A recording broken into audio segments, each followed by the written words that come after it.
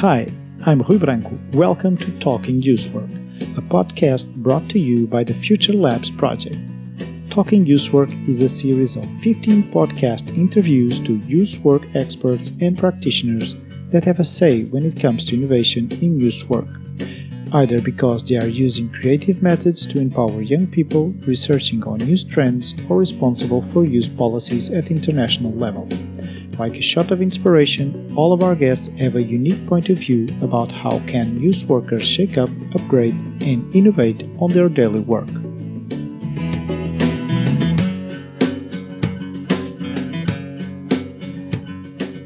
Hi everyone. Today we were talking with Ellen Anthony. She's a trend hunter amongst the young generations.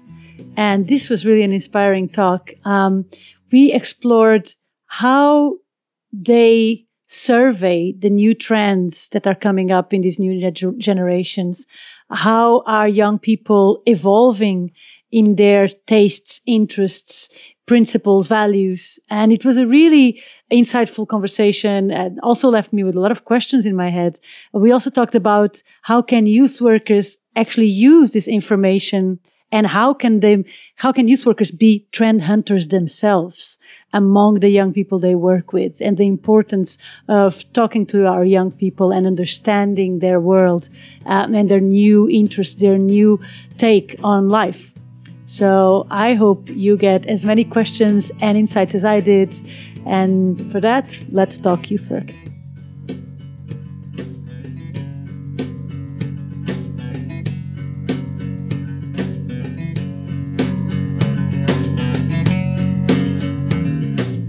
Hi, everyone. Welcome to Talking Youth. Today we are a lot online. It's me, Thomas Pecek. Welcome, Thomas. Hello. Rui, who is recording this, and Ellen. And we're actually doing this in 3 different countries at this moment. So let's hope the connection allows us to have this really cool and nice little conversation. So Ellen, welcome. Thank you. We prepared some questions for you, but I'm going to let Thomas start with that. Shoot, Thomas. Okay. Well, we have Ellen here today, and let's start with that. What, Ellen, is your work about? Because you're doing very interesting things. So, I've done studies in sociology and in the arts, and sort of ended working for TrendWolves 6 years ago. And from that moment on, I was a very passionate youth researcher. So what we did was basically doing trend research. So not like the usual market research, but really doing in-depth interviews with the avant-garde amongst the next generation. And sort of like seeing how culture was moving, how the values amongst that next generation was shaping during the years. Okay, but when you say you do the research, and I know that your research is different than the one that most people can imagine under making a research. So what is the difference in the work that you do? So what the difference is that we don't, we're not going to tell the people like 60% of the young kids are on Snapchat. It's more about like sort of forming forming like a vision of where we are going, and sort of imagining futures and sort of sketching things that are happening but that are not quantifiable at this moment yet. Okay. And if you should say like what topics you focus on, or what are the things that you find out normally about looking for these kids and what's coming? So there are changes in their values, in what is cool, what they find interesting, how they are behaving with each other, what their aspirations are. So that is like, it's like, more cultural research. Yeah. Okay. And if you should give some examples, so how is the generation today, or how the values are changing? Be more specific. So one of the things that I always tell in the beginning of a lecture or whatever is that like it's so hard to generalize about the youngsters today. There are as many differences within one generation as in between different generations. So yeah, the diversity is like a one key point, and that comes back in many of the trends that we have discussed with Trend Wolves and that I'm working on now as a freelancer. Yeah, an example is like the blurred lives trend. That is all about like the fact that those youngsters are emancipating from the categorization used by older generations to define the world, to define themselves, to define what they are interested in. And in what areas do these blurred lines come up? What are we talking about here? Is it about their jobs, or what categories are they running from? Actually, it is like, I mean, in general, the whole world is becoming much more fluid, like borders between sectors, between disciplines are blurring. And also in their own lives, we see that, of course, adolescence is all about self-definition, about finding their way, looking out who they want to be. And what we see is that over there, they're like, for example, the best example over there is gender. Like they sort of rebel against the way that genders were defined by previous generations, and are like, no, like it's scientifically proven that gender is not a binary thing. So why should we work like that? Like I don't feel like male or female. I feel more like in between. And then like the kids start like defining themselves as gender neutral, or like they talk about like their transgender journeys and so on and so on. And is it something that is these blurred lines? Is it something that is really connected to gender? I don't know, sexuality only, or is it also in other fields? I mean, it's also in other fields. What you see is that they don't want to define themselves, for example, as a trend watcher only. They're like a trend watcher / artist / blogger / football player, like that / they don't want to like limit themselves to like one term. So keeping everything a little bit blurry and fluid and being constantly evolving without defining themselves very clearly is interesting, but also very confusing behavior. For example, for educators or for youth workers, like it's very handy to know like who's sitting in front of you, and it is already like. So yeah, it makes like normal interaction, sometimes a little bit more complicated. Right, I can imagine, because actually, if I think of my own culture as a youth worker, then a lot of times I think that one of my roles is to help young people define themselves. That in definition is actually a state of adolescence that they should overcome. But telling me, which is very interesting, is that they don't want to overcome. The new generations want to stay in that state of bridge between different worlds, or that flexibility between different things, and they don't want to choose one path. So it's very interesting what you're saying, because it goes actually against a little bit what sometimes I think my role is as an educator. I think it's still your role to support them in their struggle to find themselves, but then also, to take to accept the fact that there is no like end of your work. They will keep on evolving, and they will also, probably always look for people that can support them in that search. It's also like the world, there are so many opportunities nowadays, like for young kids, but also like older generations, the world moves at such a high pace. So there are constantly like new opportunities, new technologies, new insights. I mean, it would be a shame to define yourself at your 18 years old to then not move anymore. It's also like that flexibility that makes them, for example, very interesting at the work floor, very interesting colleagues, people that are like, flexible to changing environments. Right. I think that's needed if the change is going at such pace, right? It's needed to have that skill actually. Mm-hmm, mm-hmm. Yeah, but let me ask you a question. Should we stop talking about a career? Because from the generation of my parents, and I still feel that people expect you to have a career. But what I'm seeing now is we'll have multiple careers. Is that it? Yeah, just like one big interesting journey, and it can go everywhere, like, I mean, I think the sum of all those totally different jobs, you can call that a career, and there will be a link most of the time between the different jobs. But it's not like I'm going to be a teacher and I will only be a teacher the rest of my life. No, that I think that is over. That is also proven by like quantitative research about like what are the expectations of the young generation, how many times do they change jobs. They're not that interested in like doing the same for the rest of their lives.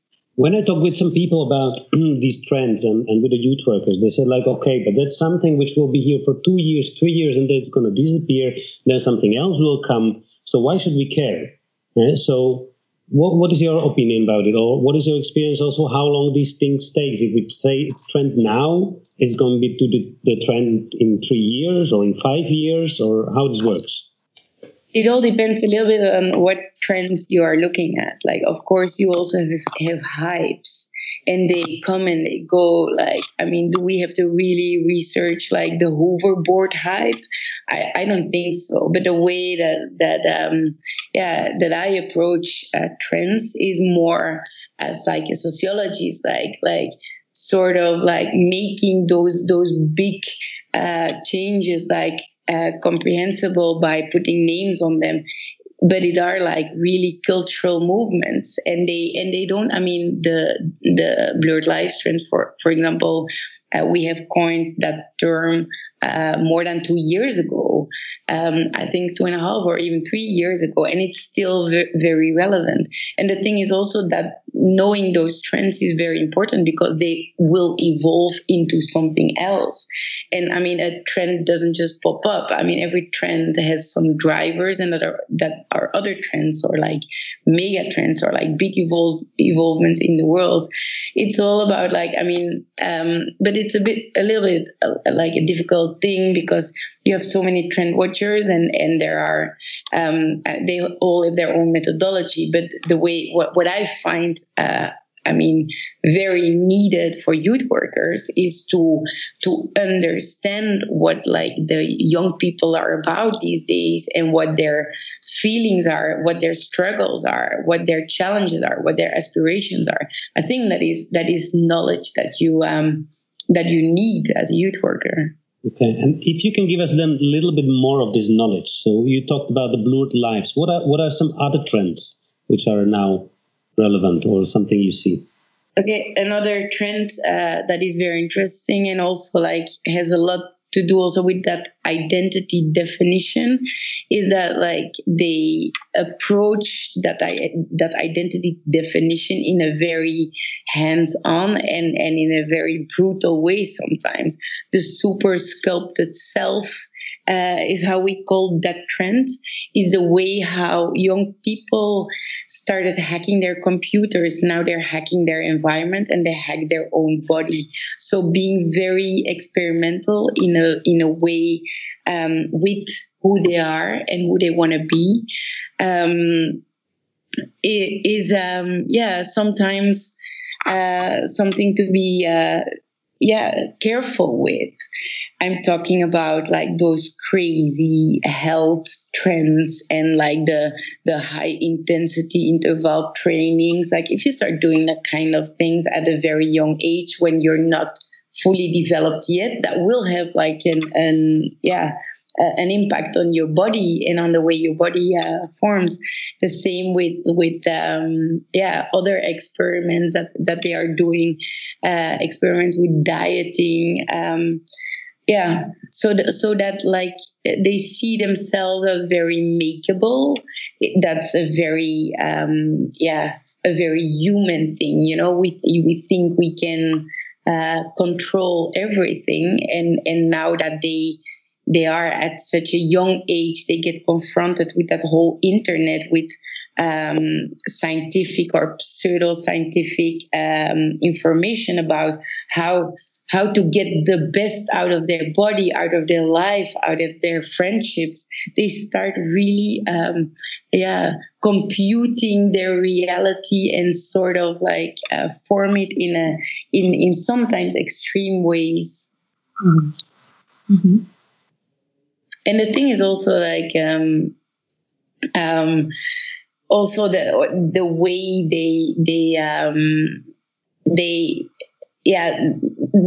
what they relate to has also changed, so if that one kid of 14 years old goes into extreme sports and gets very muscled through by taking supplements and so on, and then he goes on the internet, like, I mean, normally like 30 years ago, he would be the weird kid in the class, and like the teacher would talk to his parents. But you have to know that now this kid goes home, and there he has that tribe of people interested in exactly what he's interested in. They support him, and they sort of push him to even go further. And that brings us to like the next trend that is about the underweb tribes. Mm-hmm. Basically, like a sort of new, a new web of underground cultures that exists nowadays. Would also, you have all those interest groups going on discussing certain stuff on all different platforms. And that is where another challenge for youth workers, I think, because they're often older, and it's very, I mean, even for youth researchers, it's very hard to get into those internet worlds, because there are so many, and you also need to find them first of all, and then you need to be able to be there and to spy on what they're doing there in a way. And that sometimes that means that you have to be accepted by them. Sometimes there are like open Facebook groups, but there are other like communities that are like less accessible. Yeah, it's interesting because when you are now talking about young people who, for example, start hacking their bodies through sports and radical sports and super defining their bodies, etc., I was thinking in my head, okay, but maybe a lot of youth workers will react to this saying, well, that's not a trend in my village. In my village, the kids just hang around and sit on the sidewalk and chit-chat. But now that you say this, another question popped in my head, which is, if these tribes are so accessible, right? Because on the web, I can find my tribe by having an interest, joining a group and joining a website or whatever else. Could it be that some young people, they're not necessarily acting upon a lot of these trends, but they are following them anyway? So they might be hanging around, sitting on the side floor, talking to their youngsters, but actually they're still following online a lot of interests that maybe the youth workers, the parents, the adults around them are not aware of. Yeah, sure. I mean, also like the examples that I'm giving, and also the examples that I mostly study, are the extremes. I already told you, like, it's like studying the avant-garde. So we pick out those weirdos because they make it's so, I mean, the examples so clear, like, I mean, they're very good examples to illustrate those trends. But it is about like, like if you would need to translate like that super sculpted self to the daily youth work with like the normal youth, let's say. I mean, what you can conclude out of this is that like that there is a sort of ID that you can become whoever you want to be. All the tools are there, and there is also sort of like a pressure from peers, like to be somebody, and that are things. And also the whole idea about health, for example, is another concrete thing that is very present in like the more mainstream youngsters as well. Yeah, and I can relate it to simple stuff like all the makeup tutorials nowadays that completely transform your face, and they're very famous online. Or the way that kids look up to Ronaldo as a prototype of a guy, who completely made himself what he is by effort and by practicing and by being extremely disciplined, etc. So I can see what you're saying on not so extreme examples as well, right? Yeah. Mm-hmm. Are there other trends? I'm super curious now. I want to know them all. So yeah, we also described some trends about like the experiment with the mind, the mindful mindfucking trend. Like after like everybody rediscovered their bodies by doing yoga, there was a lot of experimenting going on with the brains, So we had some trends happening. Of course, it was all influenced by the partly legalization of marijuana in the States. So a lot was written over there about like substances that bring you in other spaces and that sort of unlock parts of your brain. Then we had like a trend about micro dosing. Apparently that was coming from Silicon Valley. Apparently taking like a micro doses of LSD makes you more productive. And creative. They expect to be more creative because you can touch other parts of the brain. Yeah. So yeah, a lot of like experimenting with that mind. A trend that was not in the report yet, but that I'm working on now is the holy wokeness. There is a lot to do now about like being woke. And I mean, that can be filled in very different ways, but it is about like being conscious about what's happening, living in the world today and knowing what is going on, but as well, so it can also mean like being spiritually woke. A lot of experimenting around spirituality, which is also has a lot to do with, of course, the secularized world where we are living in now. Like people sort of long for guidance in life and are searching and reading about spirituality, also creating on festivals more spiritual feels when many people are together. So yeah, that's a little bit the mindfulness related to like that being woke.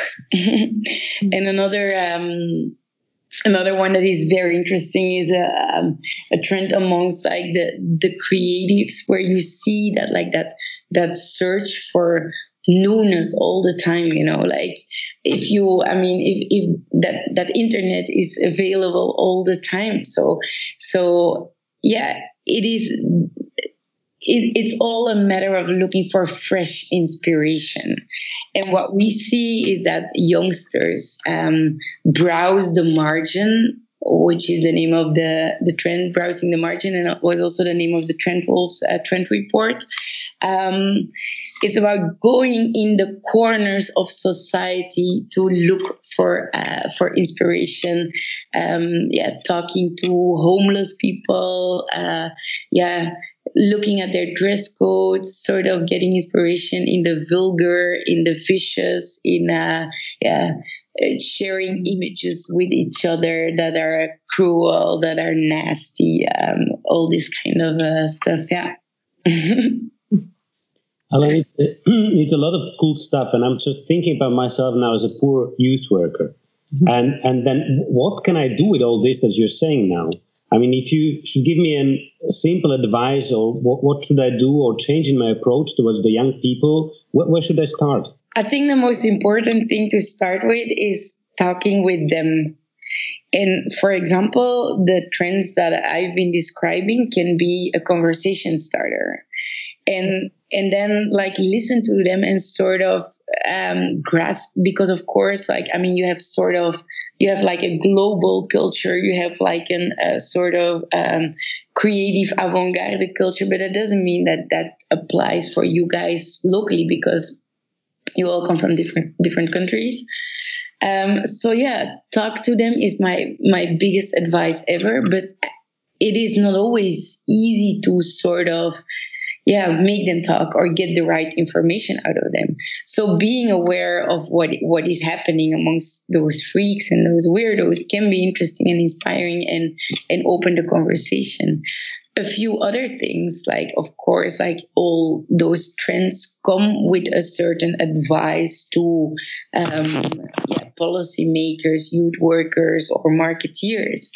And if you think about like that blurred lives, where the blurred lives trends, where people sort of long to be undefined, support them like in their struggle with a sort of an extreme open-mindedness. Be aware of your own frame of reference. Try to not judge. All these kind of advices are things that you can learn by reading about those trends. Embrace the vagueness as well. Like, we will have to accept that we will not be able to define things. It gives us sort of like an insight in what that you could learn from. Mm-hmm. And where can a youth worker learn more from this? Where can he get this kind of information? Is it available? Is this something that youth workers can access? Of course, there are the amazing publications from Trend Wolves, and then there are also like very many magazines and many like lifestyle magazines where you can get a glimpse of what is happening and where those things are described. But the thing is, like, in general, it's not that easy. In general, like the content is not. It's a very complex matter. Understanding culture, and even more nowadays that we live in multicultural societies, it is very hard. So. Right. I mean, it's not because I'm an expert and I'm working in this field, but I think like letting you guide by somebody who has a lot of expertise around this is, I think, like a good solution, or like getting the trainers trained, or like, for example, what we have done with Trend Wolves. We went last year to the European Youth Conference in Malta, where we also gave a training about how we saw things moving to all the trainers of the young people over there. Yeah. I mean, some people are very intuitive with this kind of matter, and they manage themselves to stay up to date. But I can say that it's quite a full-time job to stay, stay up to date. On the other hand, like, as I already said, like, including like that constant dialogue with youngsters in your daily practice will also help you a lot, I think. Right. I think what you're saying, what is popping up in my mind when you're saying that is that youth workers should be trend watchers themselves, in the sense that they should be open and searching for what's going on the young people's lives as years pass by and new youngsters keep coming to their centers or to the places where they work, right? They should be open to sense. There should be a little bit antennas that sense these trends and checking constantly with their youngsters what's going on in their lives and in their realities. I mean, it's all about empathy these days, and it's not only in the youth sector. That's the same in for marketeers, for example. They have to be super sensitive about what their target group is all about, and the same with it applies to many. And that's also the fact that there is so much technology that allows us to go deep and go in places where other people don't know that we are, and that whole underweb tribes trends is also about that. So everything is about empathy and trying to understand each other. And I think that's one of the most important characteristics of a youth worker. Right. Okay, Ellen, we're almost at the end here of our little interview, but we have a present for you. The previous guest left a question for you, not knowing who you are. And the question he left, this is from Joseph, and he's a youth worker that uses game-based learning with his young people. And he said that he would like you to answer this question. What should he answer to parents who ask him a lot of the time, a lot of times, what is the right amount of time I should allow my son or daughter to stay on the internet playing or being on a screen? So this was his question. What would be your comment on this? So it's the hardest thing to give advice to parents. I think everybody parents the way they think they have to parent, and they just have to follow their intuition. I think it's not really about the right amount of time, but also what are they doing on the internet. And I think it's just, parents should as well talk to their kids and ask them, and what are you doing here, and what is this game about, and make it like a topic of discussion. Mm-hmm. And then for the rest, see what they're wasting their time on, and then of course, make sure that they have a decent amount of offline time. Learn them what it is to be offline, because often the parents are limiting the internet time of their kids, but they're on the internet themselves all the time. So take them out. I mean, kids are very happy if you take them to the park and go play with them. It's a not very concrete answer probably, but yeah. But he's on this neither, so I think it's fair enough. And Ellen, so you can revenge now. What would be a question you'd leave for the next guest? I have been wondering for a long time what a good way is to make youngsters participate in policy making. Because there are some initiatives also on a European level, also on a local level, and it's a topic that really interests me. Okay, so what can be done to involve more the young people on the policy making level? Yeah, and also make sure that next generation is part of, sort of helps us building the world of tomorrow. Right. It's a very difficult question. The next guest will be happy. Okay, and just for me to check, then what I'm taking as a message is be curious, don't judge, shut up, and listen to those young people you have there. Do I have it right? Yeah. Well, it's going to need a lot of effort, but I will try my best. I think that the young people, they need guidance, but they don't need them that we tell them everything that they have to do. I think it's the main thing. Yeah. Being more like a mentor, a supporter, in their journey. be there when they try, but when they try and they fail, but don't judge. I think that's what you're saying. Yeah. Indeed. Yeah. Very cool. Well, thank you very much, Ellen. It was really, really nice to hear your expertise on these issues. I think you put very good questions and you left very good food for thought for youth workers that are listening to us. And we wish you the best of luck. Thank you very much. Thank you, guys. And thanks for doing this. I think it's very valuable that you started this podcast. We hope so. Okay, cool. Ciao. Thank you. Ciao, ciao.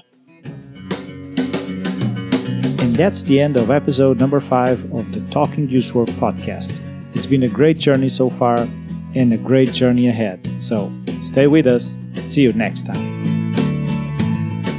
This podcast is funded by the Erasmus Plus Youth Watch program powered by Tim Maish and the editorial board of UMAC University of Applied Sciences, Kari Keuru, Jarmo Roksa and Kristina Vesama, with the support of all the Future Labs partners.